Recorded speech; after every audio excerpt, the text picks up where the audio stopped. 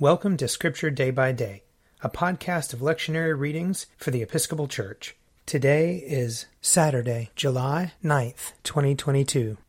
A reading from Deuteronomy, chapter 34.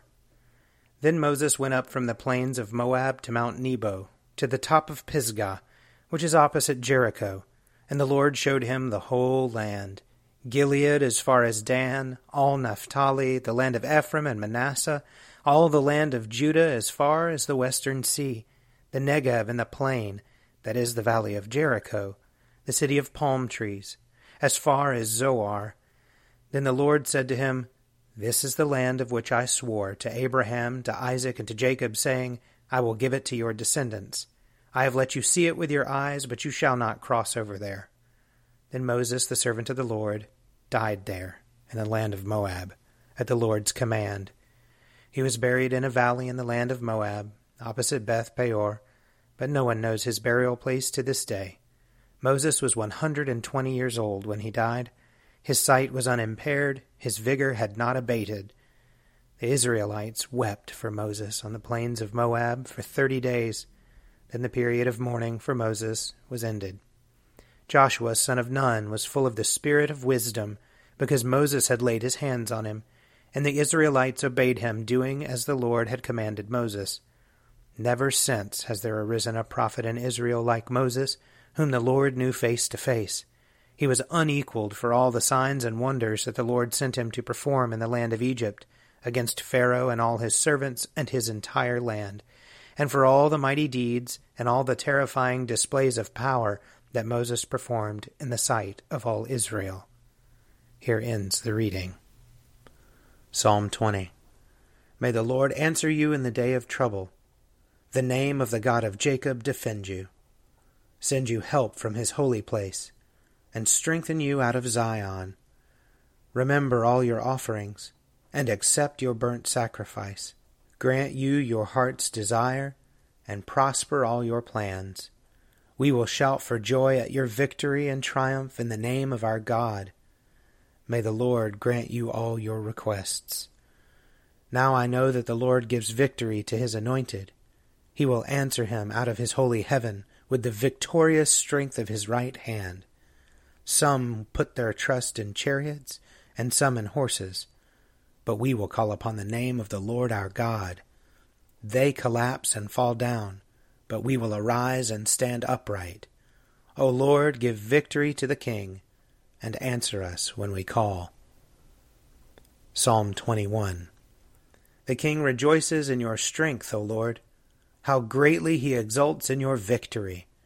You have given him his heart's desire. You have not denied him the request of his lips. For you meet him with blessings of prosperity, and set a crown of fine gold upon his head. He asked you for life, and you gave it to him, length of days forever and ever.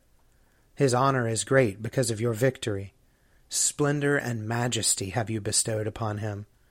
For you will give him everlasting felicity, and will make him glad with the joy of your presence. For the King puts his trust in the Lord.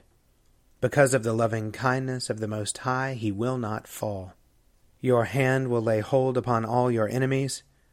Your right hand will seize all those who hate you. You will make them like a fiery furnace at the time of your appearing, O Lord. You will swallow them up in your wrath, and fire shall consume them. You will destroy their offspring from the land, and their descendants from among the peoples of the earth. Though they intend evil against you and devise wicked schemes, yet they shall not prevail. For you will put them to flight, and aim your arrows at them. Be exalted, O Lord, in your might. We will sing and praise your power. A reading from Romans chapter 10.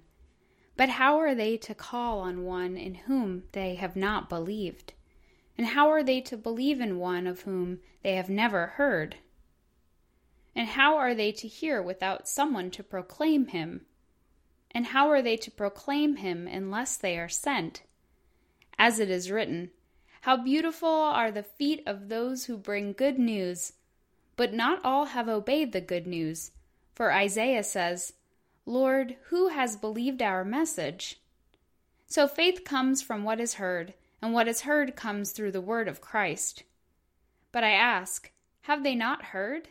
Indeed they have, for their voice has gone out to all the earth, and their words to the ends of the world. Again I ask, did Israel not understand? First Moses says, "I will make you jealous of those who are not a nation. With a foolish nation I will make you angry." Then Isaiah is so bold as to say, "I have been found by those who did not seek me. I have shown myself to those who did not ask for me." But of Israel he says, "All day long I have held out my hands to a disobedient and contrary people." Here ends the reading. A reading from Matthew chapter 24. From the fig tree learn its lesson. As soon as its branch becomes tender and puts forth its leaves, you know that summer is near. So also when you see all these things, you know that he is near at the very gates. Truly I tell you, this generation will not pass away until all these things have taken place. Heaven and earth will pass away, but my words will not pass away. But about that day and hour no one knows, neither the angels of heaven nor the Son, but only the Father. For as the days of Noah were, so will be the coming of the Son of Man. For as in those days before the flood they were eating and drinking, marrying and giving in marriage until the day Noah entered the ark, and they knew nothing until the flood came and swept them all away. So too will be the coming of the Son of Man. Then 2 will be in the field, 1 will be taken, and 1 will be left. 2 women will be grinding meal together, 1 will be taken, and 1 will be left. Keep awake, therefore, for you do not know on what day your Lord is coming. But understand this, if the owner of the house had known in what part of the night the thief was coming, he would have stayed awake and would not have let his house be broken into. Therefore you also must be ready, for the Son of Man is coming at an unexpected hour. Who then is the faithful and wise slave, whom his master has put in charge of his household to give the other slaves their allowance of food at the proper time?